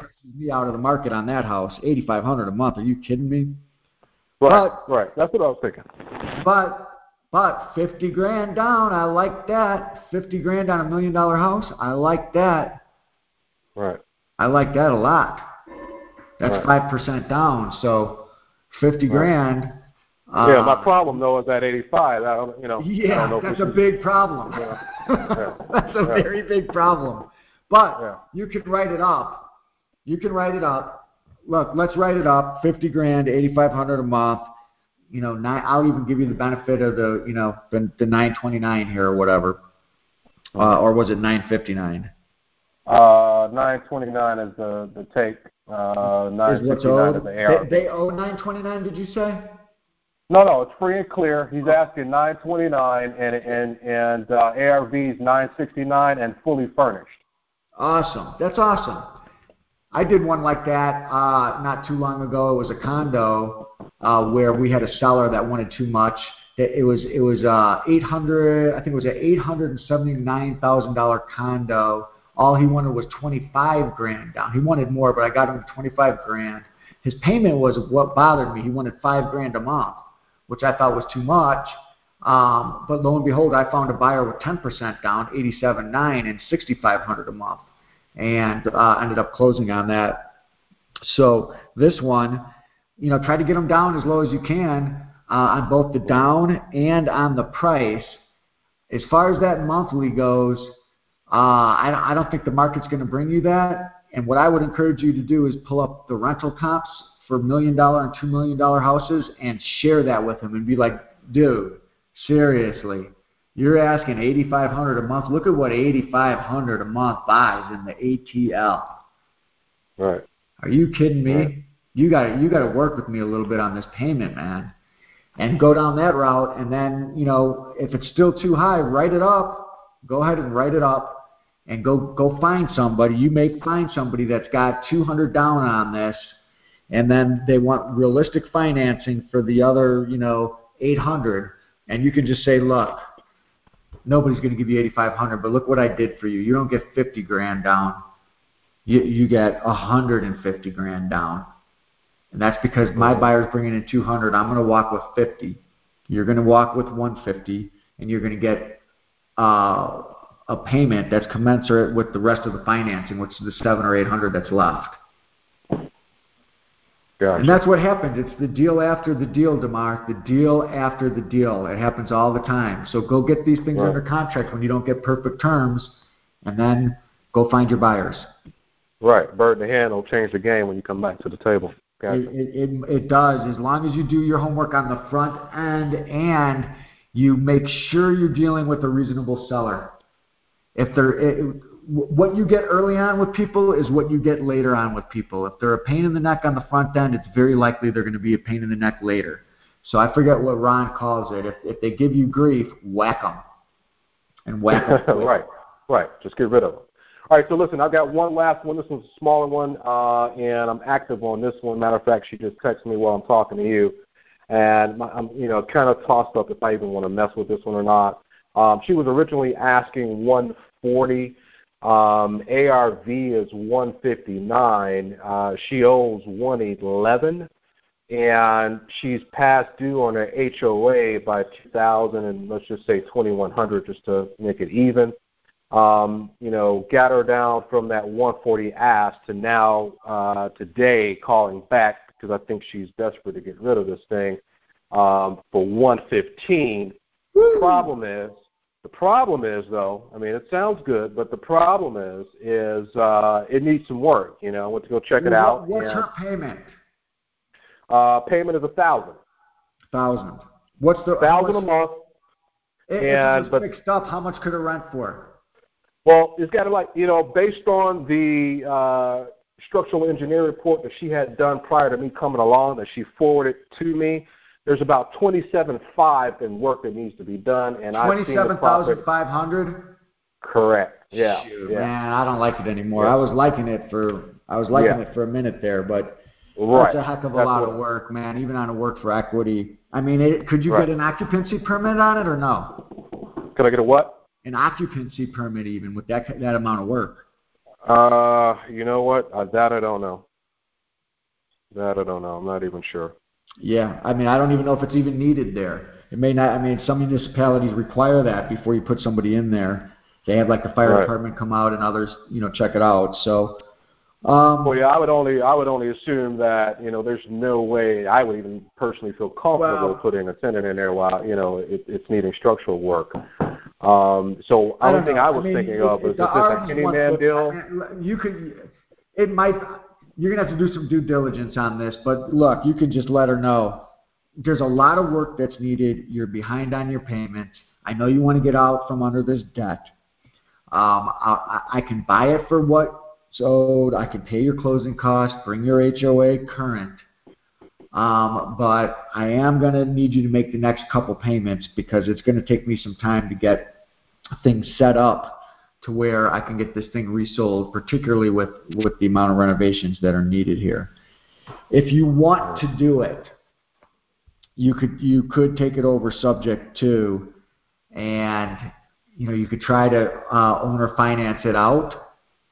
And if somebody has the down payment, that could fund some of the repairs on it. So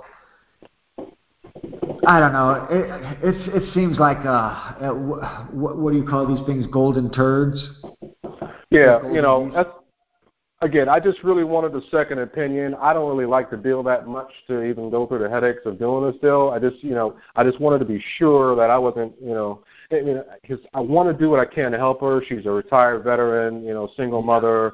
So, I'm really just, trying to, find a way to help her out of this tight spot. Well, but, maybe the numbers just aren't working. Yeah, I like to close on these subject too. And, if the ARV is really 160 and it's 27,000 of work, maybe you only need to put a little bit of work into it to get it to where it can be reasonably looked at and occupied. And you could have work for equity lease option buyer come in and do the rest, and you maybe put it on the market for them for 179, something like that.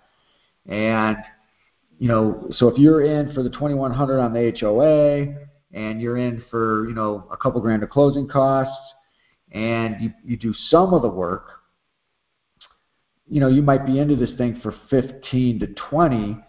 But, you still got 30 or 40 on the back there in equity. I don't know. I probably wouldn't do it, but I'd be looking for a way to try to do it. And that's the gymnastics, the mathematical gymnastics I would play out in my mind, which is what we're trying to do on this call here for everybody. All right. Okay. All right. I really appreciate your input. It's been very helpful.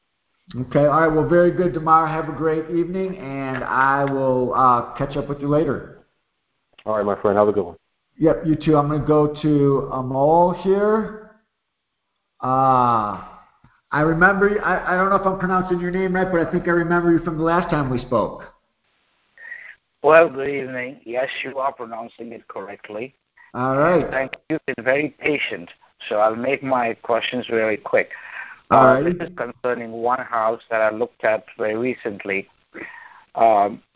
The previous owner had not taken good care of it, and what we found was there's a couple of issues that I saw quickly. One is there is on a couple of walls, we noticed that there is some black mold forming. And since Hurricane Irma had been this way, that was my first question. Turns out that was not the issue. The previous owner had 8 dogs in the place, and she would go out of town for a week or so at a time and leave the dogs there to fend for themselves. So the black mold is most likely courtesy of the dogs using any place they could find as a bathroom. That's one. The other one, and we found on a couple of walls. One was a patch in the master bathroom, and one was a patch in the, just outside one of the bedrooms. It's a 3x2 house. It's in a very desirable area, good or bad. The other issue we found was a crack that was running across the family room, and the crack really starts from the corner of the house, which has the master bedroom, and there the crack is a hairline crack. However, okay, Amol, let me cut you off for a second.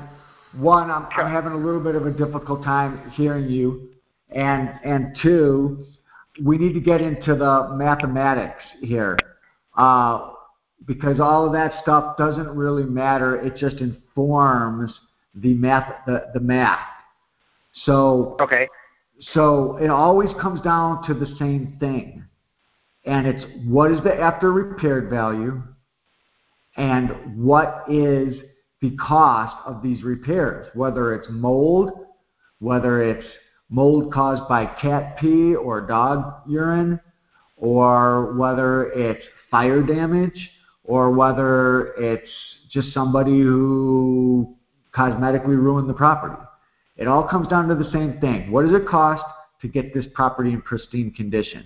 So that's all I need to know is the number. So tell me, what's the ARV on it? The ARV is approximately $220. Okay, and what does it cost to repair? What's your repair estimate on it? My repair estimate on that is around $45. 45. Okay, so for everybody, I already know you know this, Amol, but so the math on that we use is the after repaired value of $220,000 times what, Amol? Times 70%, which is 0.7. So that's $154,000 less the cost of repairs, which is $45,000. That gives you the maximum allowable offer, or what we call the Mayo. So you would have our approval to go as high as $109,000 on this if your math is correct. And the ugly house business is as simple as that. Right. My question is really how involved is it getting rid of the black mold, and how serious might that crack thing be? It can be awful, but that's why I asked you to estimate the repairs. You're going to have a good look at that property. So how'd you come up with the 45? It sounds like you already figured it out. Well, that was based on some questions I asked local. So all you have to do, and listen, if you're not sure, put a fudge factor into your Mayo, and you can make the offer, and then you can still say contingent on partner's inspection and approval within 72 hours. It can kill some of your deals doing that, but if you do that, then you can send an engineer out, or you can send some kind of qualified inspector to look at it and find out how much damage there really is and what it's going to really cost to get it done, and see if your numbers hold up. And if they don't, then you either walk or you go back and renegotiate. So I don't want you making guesses, but you can go ahead and make guesses just to get it under contract. Get it under contract where you have the control and you have the decision making. Give yourself a little bit of time to get someone out there to take a look, see, and do your due diligence. But the formula doesn't change. After repair value times 70% minus your repair estimate equals the most you can offer. We don't offer the most we can offer on the first go around. We start a little lower most of the time, and see what you can get. That's what I want you to do. Absolutely. Absolutely. My just what was your other question, Amol? That was it. I was just concerned about, because I've never dealt with black mold before, so just to get a handle on what can be done, how should I say? What might be typical. That stuff can grow out of control, and it can be a problem. And even though this isn't one you're going to lease option out, it could particularly be a problem if you're lease optioning out. There can be issues where people can get sick and stuff. You don't want to have to deal with any of that. So Correct. So yeah, that's the way it works. But there's no problem that can't be fixed, right? Unless the house is condemned and it has to go bye-bye. So, all right, well, very good, Amol. There's another. All right, thank you, sir. Appreciate it. Yeah, I do too, and hopefully I'll see you out there in Florida in a couple months. For those of you who are left on the line, don't forget to sign up for the convention coming up in February. It's going to be a good one. I am going to take even though I promised that we would end it with you, Amol, there is actually one more caller that I see, and I'm only taking it because it's from 312, which is my hometown of Chicago. So let me go ahead and take this Chicago caller here, and we'll close it up with, who's calling from Chicago? Hello there. My name is Vernon, and I was wondering, all the FSBO leads that come on the Gold Club site, are those for sale by owners and realtors? Are some of those houses listed, or none of them are listed? Hey, did you say your name was Vernon? Yep. Hey, Vernon, what side of Chicago are you on? Roseland. Roseland? Oh, okay. South side, huh? Southeast over here by King Drive. Yeah. No, I grew up over there. I was on 67th and South Shore, lived in Hyde Park, went to high school there, and then I moved to the north side and graduated from the north side. But that's why I'm one of the few Chicagoans that's both a White Sox and a Cubs fan. Cause Who is this? Is this one of the Wolves? No, this is Joel Sangerman. I don't think we've had the pleasure of meeting, but I'm out here in Vegas. It's always good to talk to a fellow Chicagoan. Thank you. I was born at Michael Reese Hospital, which is no longer there, but it's not too far from you. But I won't bore everybody on the phone with these details of my birth. No, that's all right. Yeah, Michael Reese, they're going to build some high rises over there. Yeah. So, all right. Well, listen, man. You're asking about the Gold Club lead service. These are the leads that come in for $59 a month. You get all the leads you can handle. It's a great reason to be in the Gold Club in and of itself. But your question is, are some of those listed by realtors? And the answer to that is yes, because sometimes the realtors will drop their ads on Craigslist or other services that the Gold Club engine scrapes, if you will, to produce leads coming at your email every day. So they're not all FSBOs, even though they're presented as FSBOs in online advertising from time to time. Oh, I dig. That's why Ron says call every one of them. Right. Yep. Yeah, just that alone is worth the $59. I got more leads here than I can handle. I'm trying to hire somebody to call them for me. I don't want to feel like calling them. I mean, there's not a better value in real estate. At this point, the Gold Club is so mature in the sense that there's hundreds of videos. Every question that you could ever possibly ask in real estate, every question that's been asked on this call, and for the last year of calls has been answered in some way, shape, or form by Ron in writing or on video, and you can use the search engine to find the answers to those questions without having to wait for this call. And there's just, like I said at the beginning, a treasure trove of information on there. And I've been doing this business for decades, yet I still go on the Gold Club and grab stuff all the time or refresh on certain concepts. So it is the best value in real estate. There's no doubt about it. So was that the only question you had, or did you have something else? No, I just wanted to know, Joel, are you a mentor? I use the term loosely, but yes, I do have that role. Hey, one more quick question. What's the difference between hiring a mentor and using the coaches when you order? Like if I order a Pretty House Terms course right now, there's 90 days of coaching there. Once you make that call, once you make your first call about property, they give you 90 days. What's the difference between coaching and mentoring? Well, and if I was a self-serving person, I'd say the difference is about an extra $100,000 a year, but if you're slow. But I'm not a self-serving person, so I won't say that. So coaching is. I'm seriously just teasing. The coaching is a great value. Here's my personal view. I mean, we'd love to have everybody in the mentoring program because it's the easiest way to calibrate your understanding. It's the easiest way to optimize deals. It's the quickest way to put cash in your pocket. But I also like people to have a very solid foundation, and I think it's a good idea to go to Quick Start Real Estate School. I think it's a good idea to actually learn the term system, possibly even buy the DVDs before you go to Quick Start Real Estate School, so that when you're at the school, these concepts crystallize a little bit better for you. And I think it's a good idea to use that coaching that I guess comes along with it, where you can call and talk to somebody at the office. You're not going to get an outside mentor like me or any of the others. Most of us run our own businesses, and we do this mostly as a favor to Ron, in the sense that there's not really much money for mentors in it, but we do. You can see I've been on this phone for almost 2 hours now.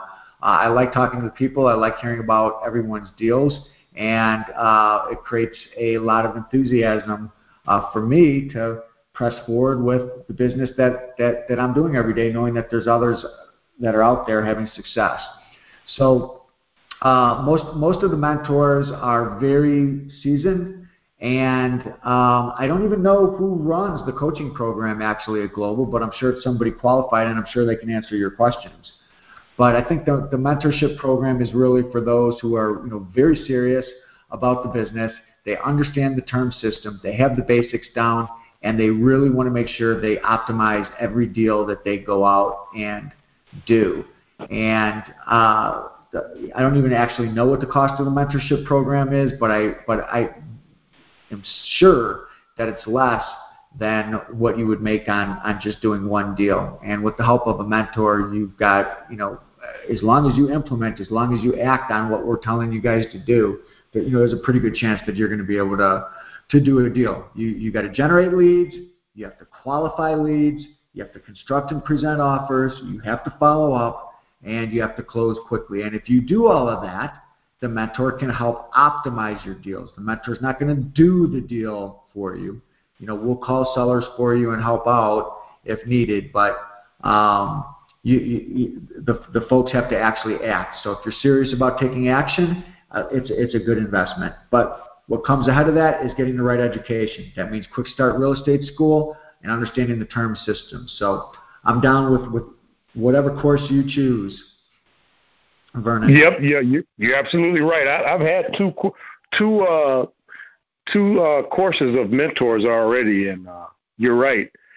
The reason I didn't do anything is because what he was telling me to do, I wasn't really doing it, and I led him to believe that I was. So when it was time to, boy, Vernon, you're a naughty boy. Yep, that hurt real bad, because when it was time to make $50,000, the only thing he asked me is, "You got your buyer lined up?" He negotiated a deal for me with the bank, with an attorney. It was a short sale. It was ready. And I just didn't have the buyer lined up. Well, listen, let me tell you how the mentorship program changed recently, and I don't want to, this might be useful to the rest of the people that are on the call. There's still quite a few folks on. And this is, believe me, this is not an attempt to shamelessly promote the mentoring program, but I want people to know that your experience is not totally unique. There's been a lot of deals where the mentor has done everything to show the student, if you will, what they need to do, and then the student doesn't pull the trigger.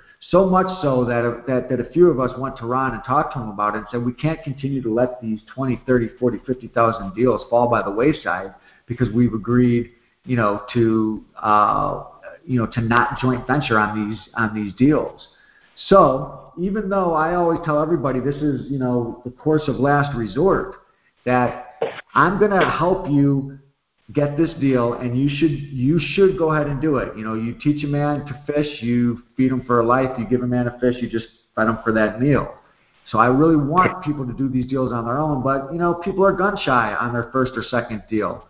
So they end up walking from deals that should be done. So what we've set up now is where we can JV, meaning joint venture on these deals. If there's money that needs to be transacted, we will, by we, I mean if it's me, Ron personally and I would actually buy the deal, and you would get just a small cut. We would keep 75% of it, and you would keep 25% of it. And the reason it's so lopsided that way is because we don't want to do that. We want successful mentoring students to make 100% of the money.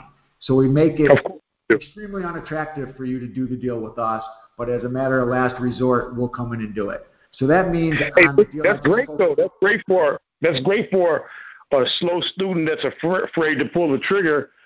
I would have been happy to do that. And that's why we did it. Like take a Moles deal right there, right? Or I'm trying to think. There was one of DeMar's deals. He's got $1 million deal in there, and there's a bunch of deals that were talked about on this call that I would totally do if we did our due diligence and found out.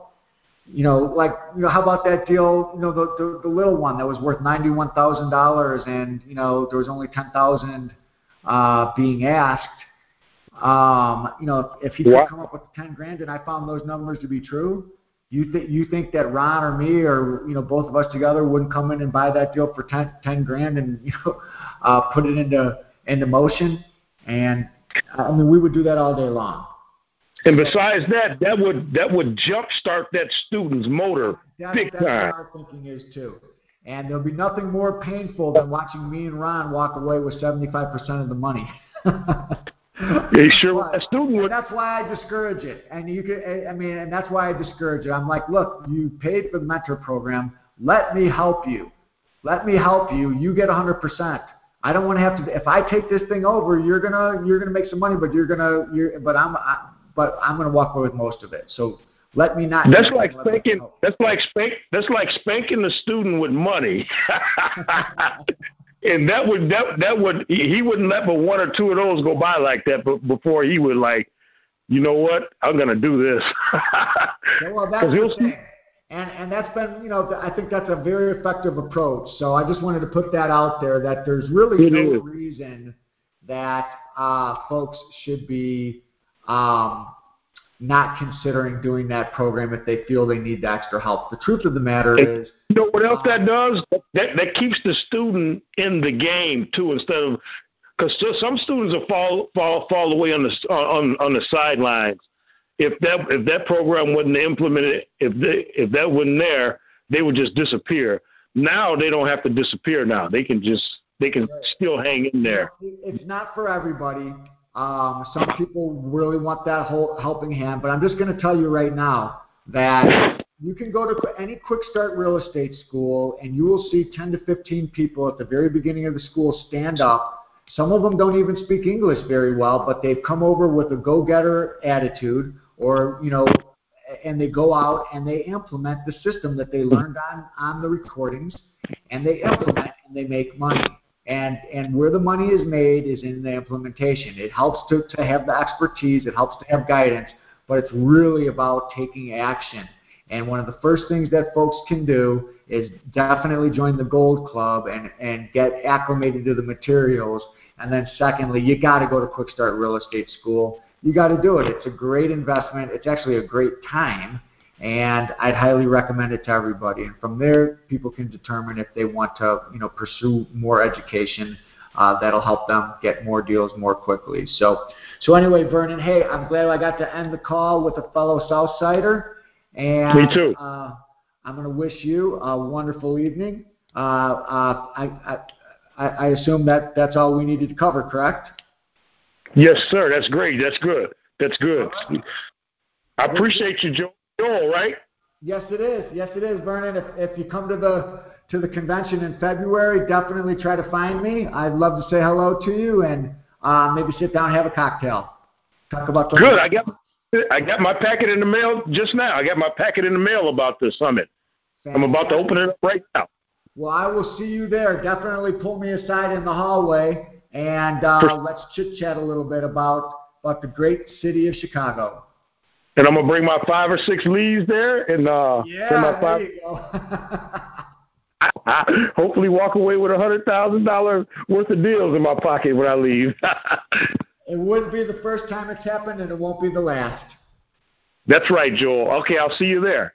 Okay, and for everybody else, you guys have a wonderful evening. I enjoyed the call, and I look forward to seeing you all around. Take care, everybody. Signing off. Hey.